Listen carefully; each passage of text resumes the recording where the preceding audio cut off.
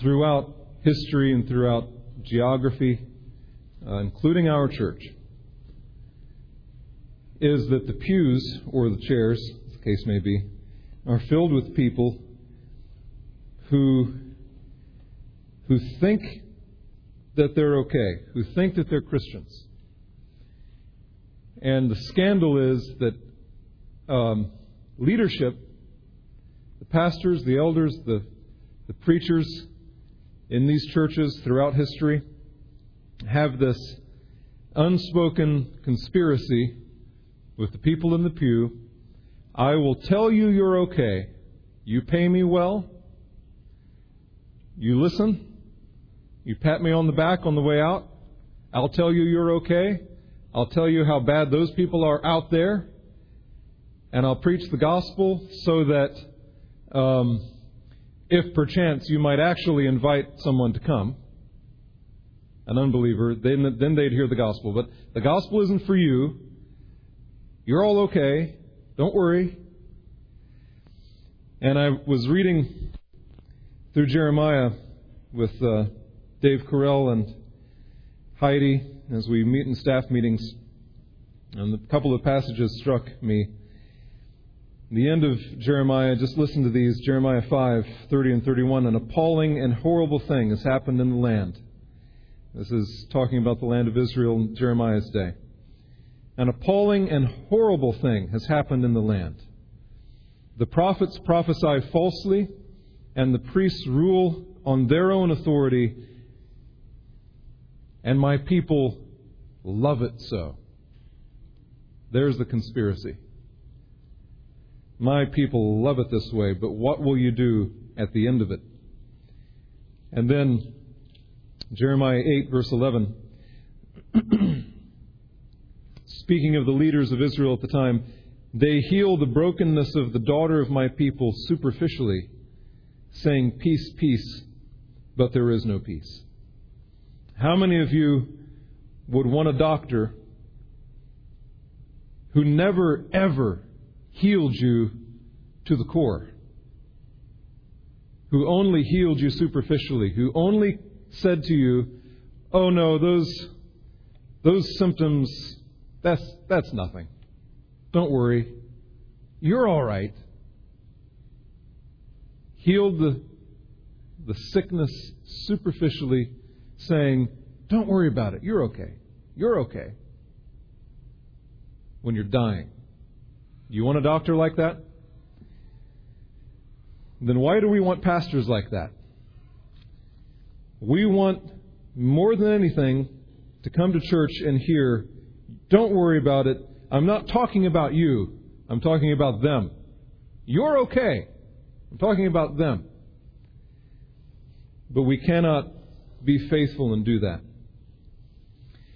And so, one of the things you'll often hear from us, one of the things that is often my concern as I stand up and have opportunity to preach to you, is,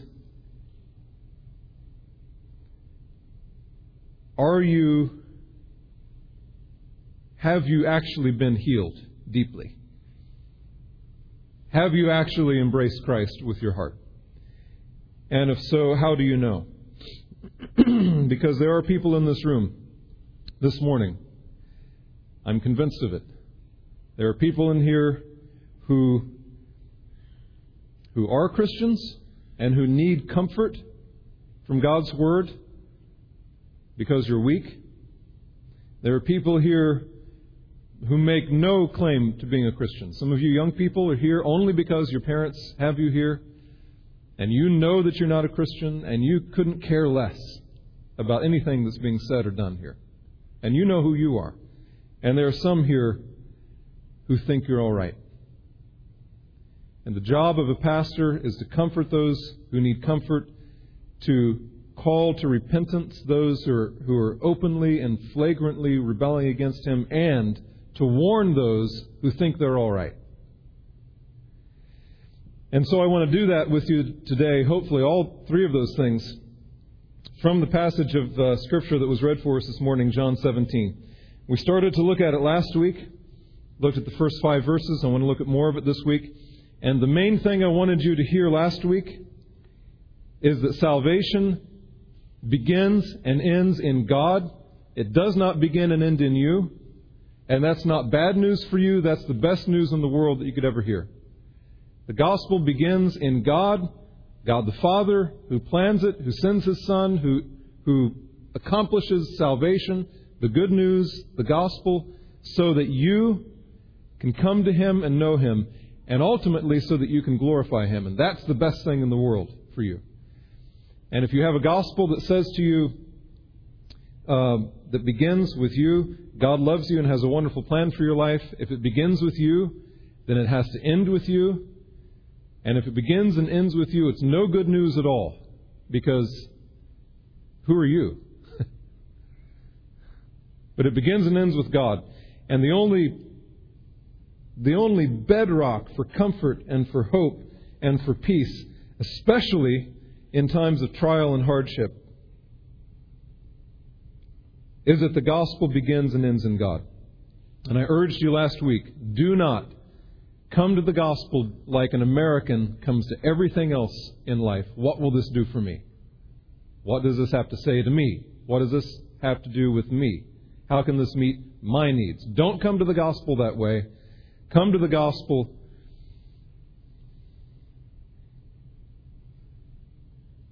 asking, what does this have to do with God?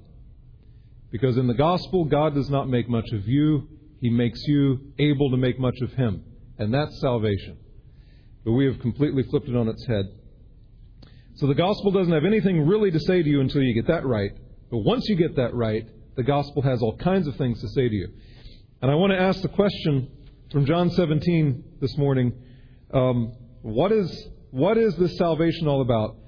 If we started last week from God's perspective, it begins and ends in God. God planned it for His glory. That's the bedrock. That's the starting place. What does it actually have to do with you? And the key to understanding what it has to do with you and me is the phrase in John 17 that Jesus uses a couple of times, and it's the phrase eternal life. And I want to ask 3 questions this morning. Number 1, how do you get eternal life? Number 2, what is it? Number 3, how will you know if you have it or not? What will you look like? So first of all, how does a person get eternal life? And the passage answers that question in this way. Eternal life is a gift from God the Father and God the Son. That's what He says in verse 2. Jesus says to the Father, speaking to God the Father, He says, you, Father, gave Him. And when He says Him, He's talking about Himself, the Son of Man, the Son of God. You gave Him, the Son, authority over all flesh, that to all whom you have given Him, He may give eternal life. It's simple, isn't it? Eternal life is a gift. Eternal life is a gift that God the Son gives by the authority of God the Father. It is a gift that He gives to particular people that He wants to give it to. That's what the text says, isn't it? It says, Father, you gave me authority over all flesh that I may give eternal life to all flesh. Right? Is that what it says? You gave me authority over all flesh, that to all whom you have given me, I may give eternal life.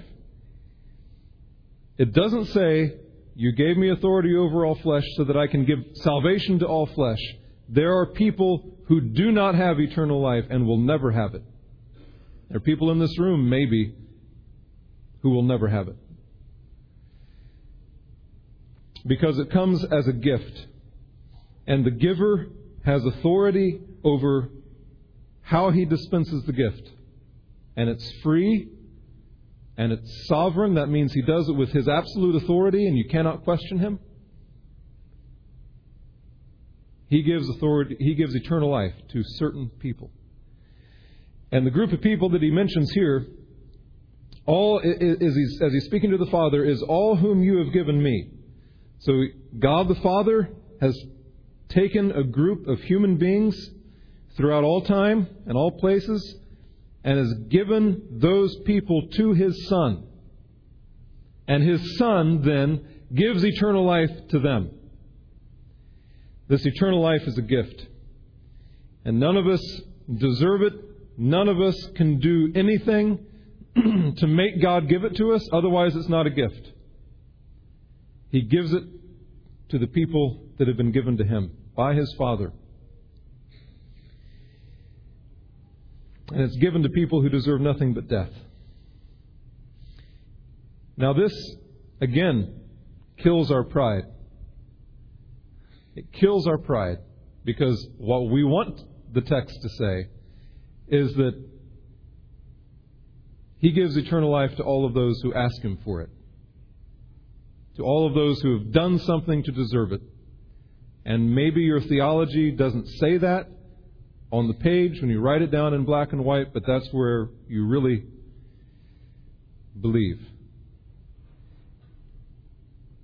Jesus says, "You've given me authority over all flesh that I may give eternal life to all whom you have given to me." So the first question, how does a person get eternal life? Jesus answers the question, I give it to people whom I want to give it to. The second question I want to ask of this passage to help us understand the gospel is, what is eternal life? And again, the passage helps us. Verse 3. Jesus says, this is one of those great places where there's no doubt at all about what He's saying.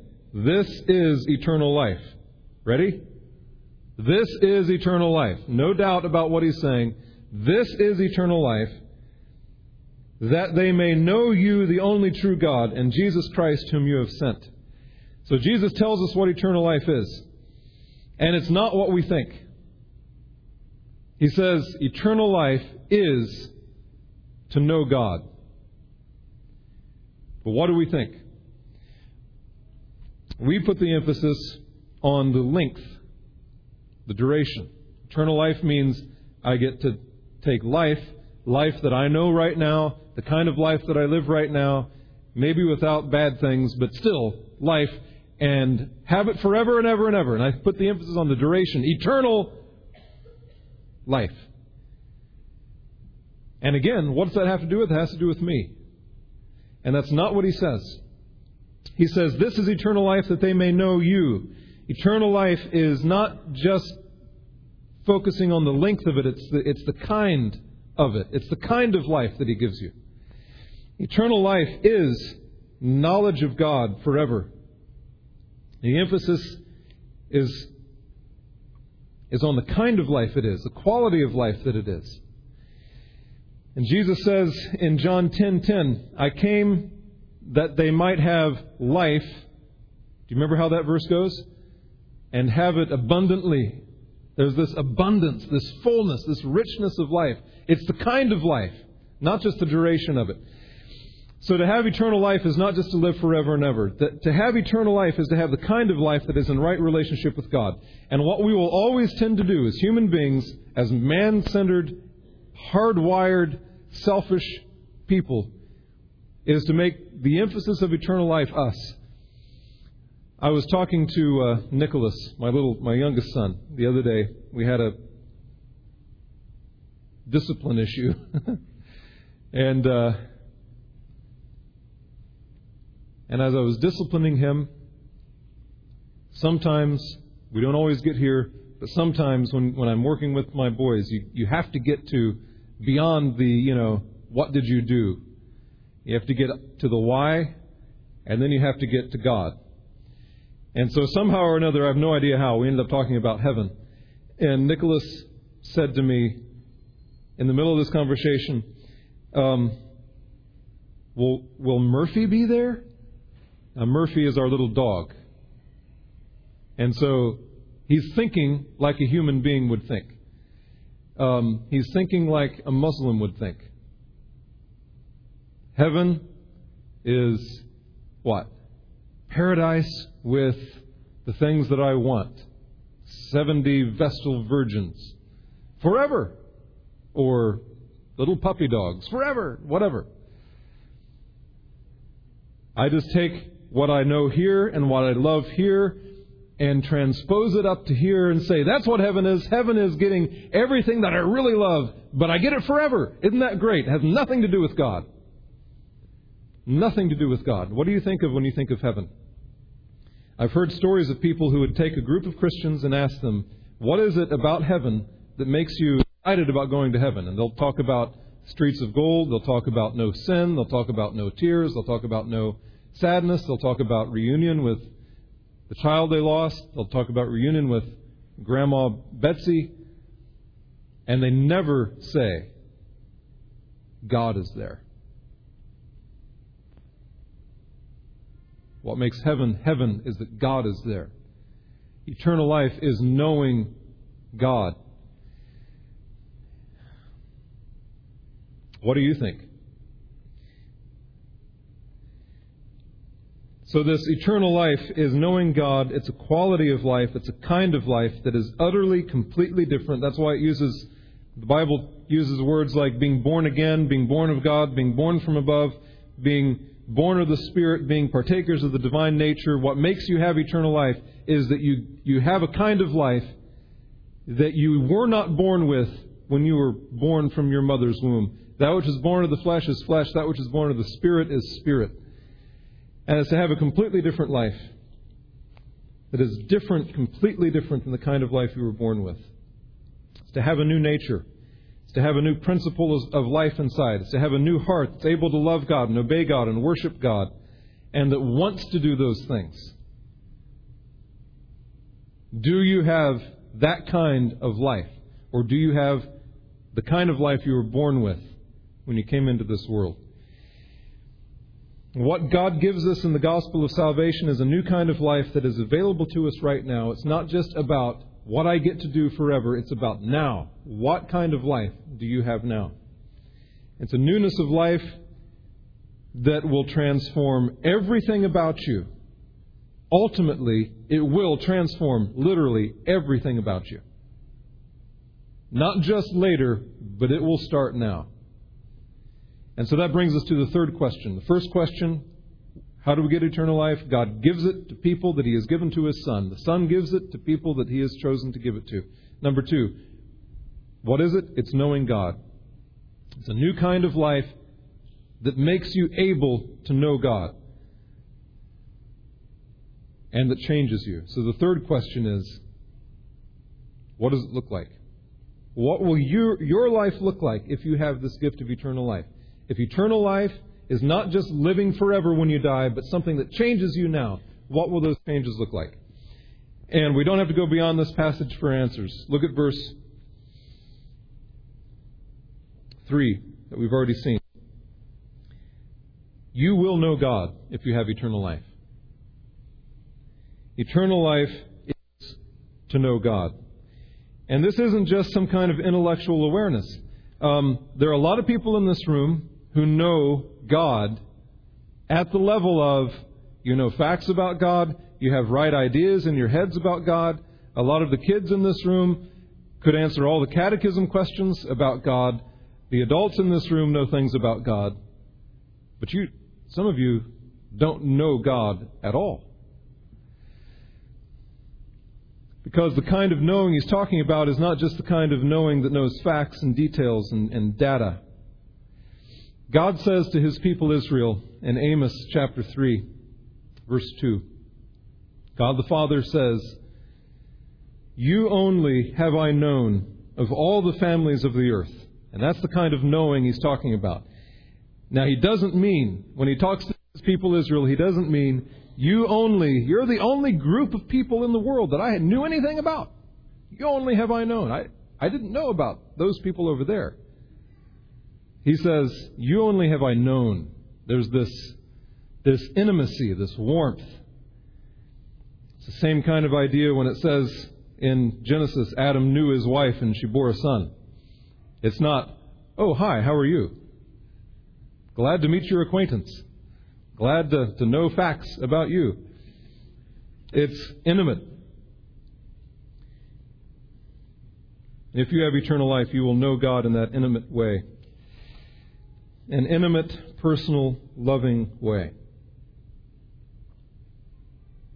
Do you have any idea what I'm talking about? Do you know God? Or do you just know about Him? And you can have a smoke screen in your heart that is very thick. because you can tell yourself that you know God because you filled your mind with facts about Him. You're like the tabloid reader, who reads People magazine and knows the stars. You don't know anything about them. You might know juicy facts, but you don't know them. And you might know facts about God, but you don't know Him. Do you know Him? The second thing that Jesus says is true of you if you have eternal life is in verse 6. You'll keep God's word. He says in verse 6, I have manifested your name to the men whom you gave me out of the world. They were yours, and you gave them to me. So there's that again. They were yours, and you gave them to me. And they have kept your word. So if you have this newness of life, then you will love God's word, and you will keep God's word. You will cherish God's word. You will obey God's word. The only way that you could think that you could be a Christian who does not cherish and obey the Word of God, the only way you can think that is if you don't understand what Jesus says about eternal life. Eternal life changes you. How can you have this newness of life, this being born from God, being born from above, and not want to obey Him? The only way that you could conceive of a Christian who has no regard at all for the Word of God is to completely miss what the Bible says about eternal life. And there are people in this room who are doing that. And who desperately want it to be true because they have children or they have loved ones who have claimed to be Christians, and yet their life completely disregards and disobeys the Word of God. And so they have to tell themselves,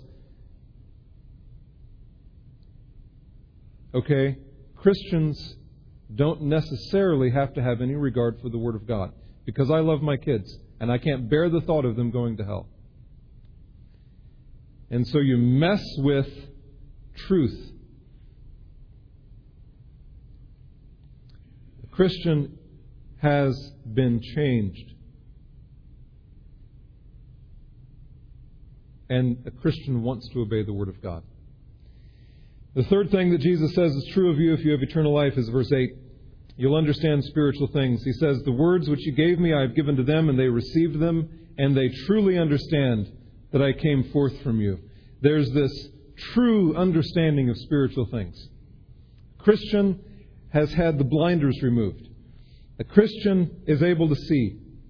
The passage I read to you last week in 2 Corinthians says, if you're not a Christian, the God of this world, Satan, has blinded the hearts of unbelievers so that they will not see the light of the gospel of the glory of God in the face of Christ. But the God who says, let light shine from darkness, has spoken in your hearts to give you the light of the knowledge of the glory of God. What happens when you become a Christian is that the lights come on. And you have a true understanding of spiritual things. And it's not a complete understanding. You can have true understanding without having complete understanding. If you've ever been to the ocean, and you go out there, think of you going to the ocean on vacation, and you go down and you take a teacup, and you take the teacup and you dip it into the water, do you have the whole ocean in your teacup? Of course not. But is there ocean in your teacup? There's true ocean in there. Your head can't hold everything. But you can understand truly. You don't have to have complete understanding to have true understanding. And when God gives eternal life to people, He makes them understand things that they've never understood before. Have you had that experience? Have you known things in a new way that you never understood before because God turned the lights on? God said, let there be light. The fourth thing that Jesus says is true of you if you have eternal life is also in verse 8. It's you will believe. Notice what He says. They believe that you sent me. Verse 8. If you have eternal life, you will believe God. If you have eternal life, you will believe God. If you have been born from above, you will believe God. if you have been changed in your heart from an enemy of God who hated God, a rebel who hated God, into a friend of God, you will believe God. If you have had God say, "Let there be light," and there has been light shed abroad in your heart, you will obey, you will believe God.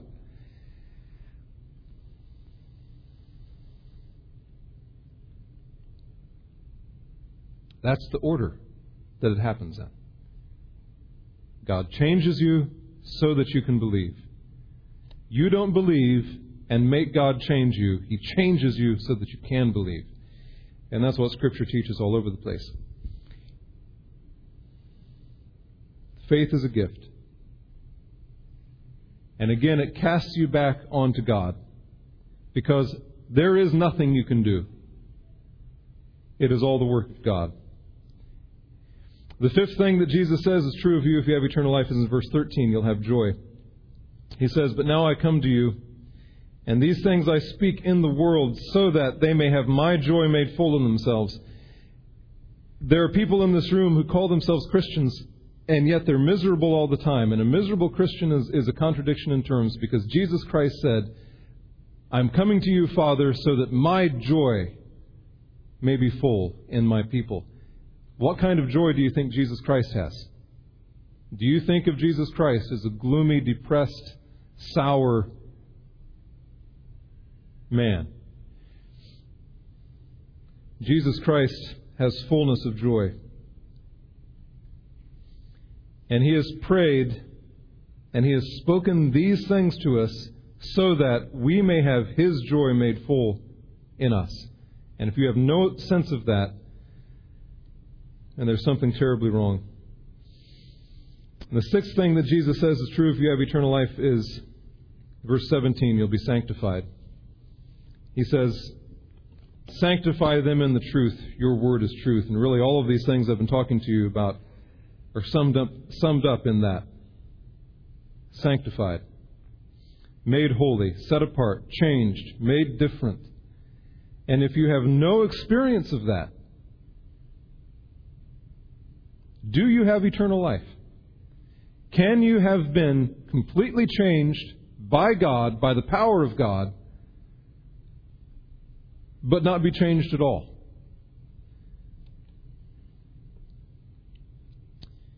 You have the ability to walk in newness of life.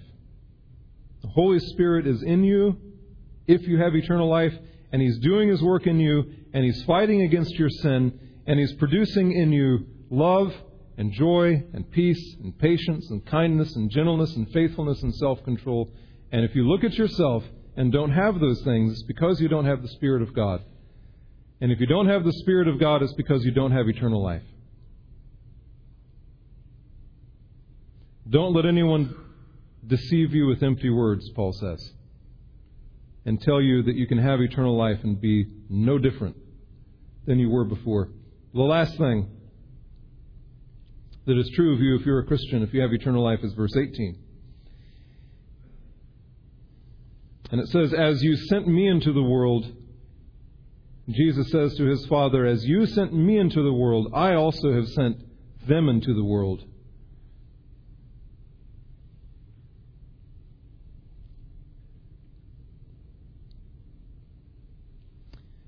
The one thing we're tempted to believe again and again and again is that all of this has to do with us.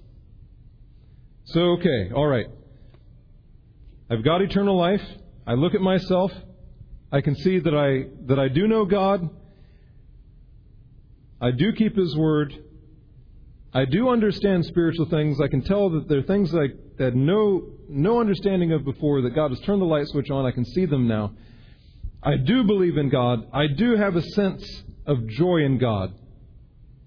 And yes, I'm being sanctified. All of this is the work of God in me. It's changing me. It's making me different. And then we could think, so there it is. This is all about me after all. I have all of these things for my sake. I have all of these things for me. These are things that God has worked in me so that I ultimately can go to heaven. and I can live my life in this world. I can hate my neighbor.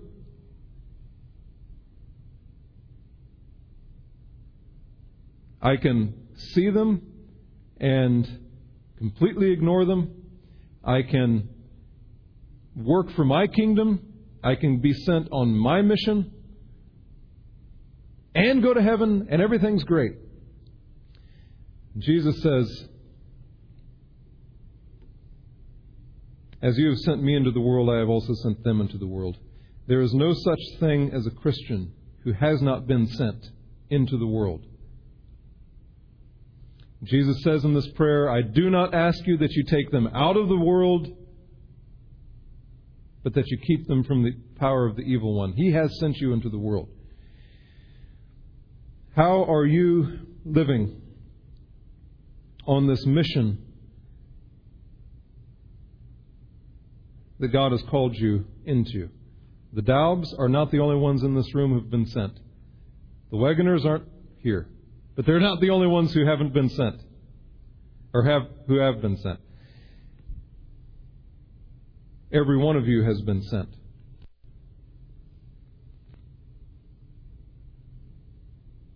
You have been sent into this world with this truth, with this gospel, with this power of new life.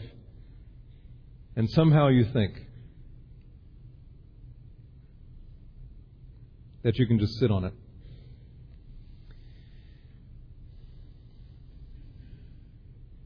So what about you? Do you know God? Really? Do you keep His Word? Do you understand spiritual things? Do you believe God? Do you have joy from Him? Are you being sanctified? Do you see yourself as sent by God in this world for a purpose or not? Now, of course, that doesn't mean that if you don't have all of those things in their fullest measure, to their fullest manifestations, then you don't have eternal life. Don't hear me say that. Because I don't want to discourage anyone who sees these things in themselves but sees them weakly. If you see these things in yourself, even weakly, then rejoice. Because you cannot know God apart from the work of God in you. You can't have any kind of obedience to Him without His work in you. You can't understand anything deeply and truly of His Word without Him working in you. You can't have any kind of joy in Him without Him working in you. You can't be sanctified. If you see any of these things, if you see these things in you beginning to work, if you see the seeds or the buds of those things in you, then press on, and by the power of the Holy Spirit in you, by the power of this new life in you, see those seeds and buds become full flowers, because that's what God has called you to.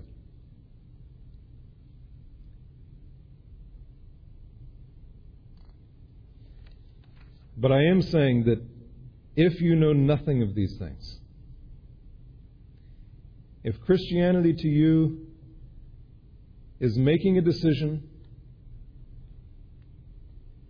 being thankful, at least I know where I'm going when I die, or if it's a shallow veneer,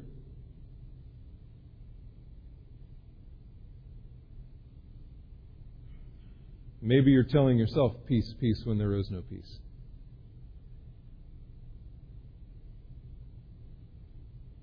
Some of you resist this every week, every Sunday. You deep down know that you're not at peace with God. And you will not do anything about it out of fear and pride. You're afraid of what people will think, because all along you've passed yourself off as a good Christian. And to all of a sudden now say all of that was fake, you're afraid of what people will think of you, and you're too proud to do it.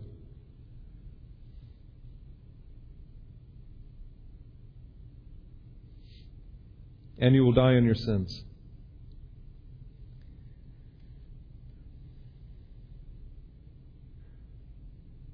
What a shame.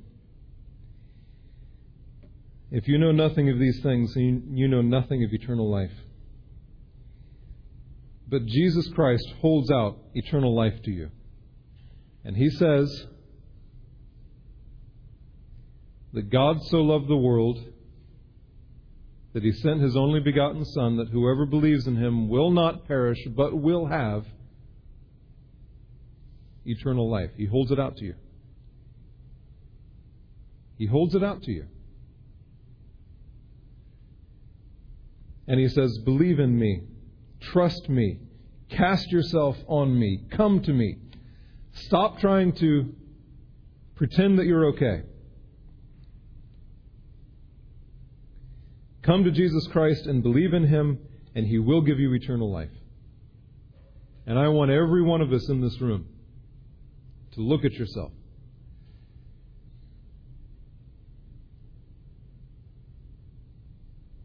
You do not get eternal life by doing any of these things. But if you have eternal life, you will do these things.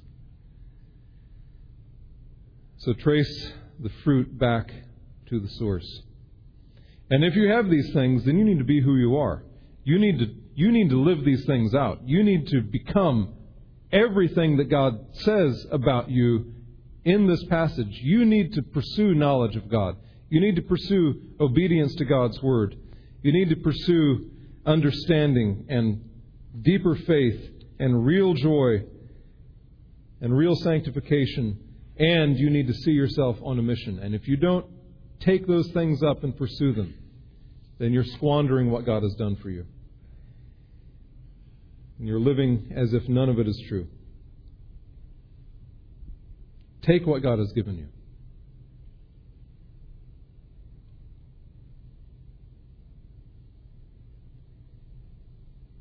Don't live like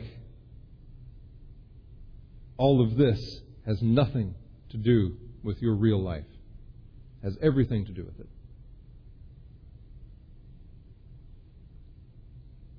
And God will help us. Let's pray and ask Him.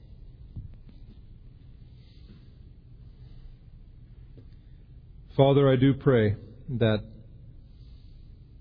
every single person in this room who has heard your word and who has heard the voice of your Son through this prayer would again, or for the first time, turn away from themselves and cast themselves on you. And I pray that you would continue to root out from us, Father, this selfish centeredness on ourselves that reads everything in terms of us. Lord, I pray for those here who do not know you. Father, I pray for young people and old people alike who have fooled themselves into thinking that they're all right. And I pray for them, Lord, that you would show them the truth about themselves and cause them to rest in you and to turn to you now and to repent.